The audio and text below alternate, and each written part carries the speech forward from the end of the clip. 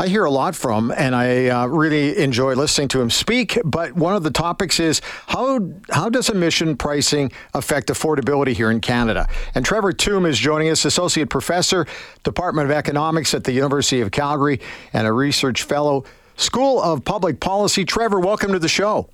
Great to be here. Thanks for having me on. No, not a problem. Hey, let's get right into this. I was reading this report, and I'm confused. I try to learn new things every day, and sometimes I hate using the term dumbing it down a little bit. But tell us a little bit about your latest findings in this report. Sure. So affordability concerns are certainly top of mind for many, and it's important to understand what's driving these price increases. And because a lot point to carbon taxes and climate policy, Dr. Winter, my colleague, and I wanted to try and break down the numbers in the BC case. That's a province that has had a carbon tax in place for about 15 years now. Yeah. So it gives a good place to look at the data, see what the experience was there. So using the most recently available work from StatCan, we're trying to track what the carbon tax means for the price of different products, from food to clothing to even cell phones and plane trips and so on and so forth. And I guess the underlying intuition is the carbon tax obviously affects gasoline, natural gas. We can see that on our bill. You see that at the pump.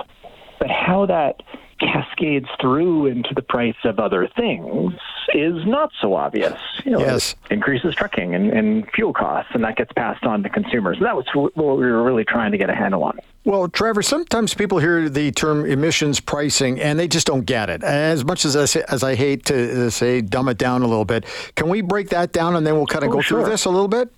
Yeah. So what we do in Canada is to levy a charge on greenhouse gas emissions. And we do that by levying a tax on specific fuel. So right now there's a 14-cent per liter tax on gasoline, and a $3.30 tax per gigajoule on natural gas. And then there's a whole bunch of other fuels where there's different tax rates applied to that. So basically, it's just a tax on fuel calibrated to reflect some per ton charge we want on greenhouse gas emissions. I always love the fact that the word tax is avoided, and by saying it's emissions pricing. Carbon tax. When they say emissions pricing, everybody goes, well, I guess it's not a tax. I go, oh, not so fast. It kind of sums it all up. Are people too sensitive about things like this, or no? Well, I mean, I don't really have a good political sense, and so I don't know. I think it absolutely is a carbon tax, and I can understand that politicians may want to avoid the T word, but we are levying a government-mandated charge on different items, and that's what we normally think of as a tax. And so I'm quite comfortable saying, we levy a carbon tax. And we could have a conversation about the pros and cons of that, but that's what it is. Well, I was just going to ask, what's the good and bad of all this? Can you break it down like that? Yeah. Or are we going to be here all night? No. There's really two simple things to keep in mind. The good is that it is a way to create an incentive for people to lower emissions, and that creates a positive environmental benefit globally. The con is that it creates a financial cost that's different for different people. So if you have a long commute, you're affected differently than someone who has a shorter one. Right. And it's a financial cost that you can see, which makes it also unpopular. And so there are some political challenges there. But like any climate policy, and really like any policy at all, there's pros and cons. But the objective of the carbon tax is to try and lower emissions in the most efficient way possible. I saw in the report there were two phrases. One was direct increases, the other was indirect increases. Right. Can we break that down a little? Sure. So the carbon tax affects you and I and everyone directly to the extent that you buy gasoline and natural gas and propane directly. Right. There is a charge on those fuels, and so every liter that you buy in gasoline, that's 14 cents in carbon taxes that you'll pay. So that's the direct cost. That's kind of the obvious charge. Yes. The indirect cost is not so obvious.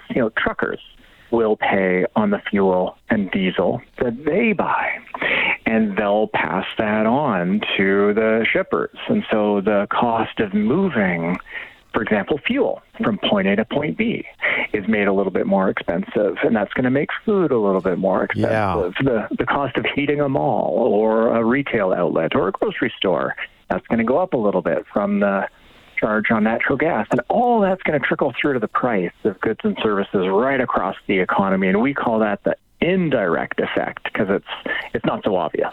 This is the one that not so visible. It's kind of obvious when you think about it. Yeah, this is the one that fascinates me the most because everybody talks about, grocery chain stores, they're charging too much for this, they're charging too much for that. But when you start taking a look at it, you still have to get the product to the grocery stores, and nobody seems to want to go there on this one.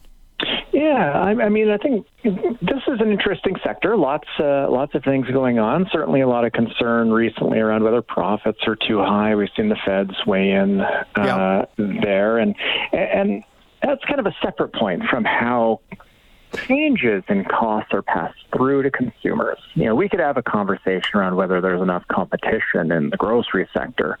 That's kind of separate from how much of the food price increases that we've observed recently is due to the carbon tax, assuming it's fully passed through to consumers. That's really what we try and estimate here. Yeah, and I was going to ask, where is the biggest hit for consumers? Well, food is probably the easy one, and gas is another one. But are there a few other ones that you noticed? Because you had a great list. It was a fantastic bar graph thing. I loved it. Oh, thank you. Yeah. So gasoline and natural gas, those are the two big ones. Okay. A lot of us buy a lot of both of those fuels to heat our homes and to commute to work and so on. If we look at about the indirect costs, that's about 1/3 of the total. Things where there's not an explicit charge on it. And I think about airlines. Right? That's a very energy-intensive, fuel-intensive service.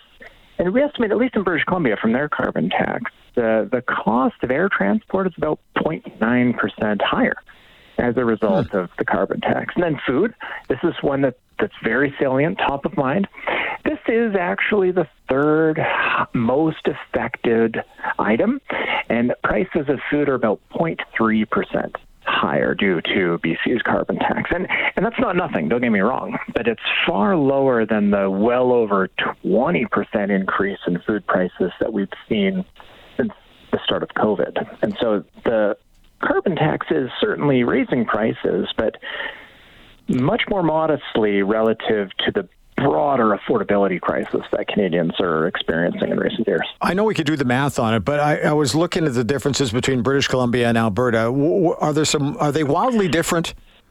They're in a lot of ways? Wildly different. No. Okay. So things do vary by province. Alberta is, for example, not going to grow the same type of food that British Columbia does. And so if we're buying things from there, it's got to travel a greater distance, and so might be affected differently. But then things we grow here are less subject to those kind of transportation-related carbon tax costs.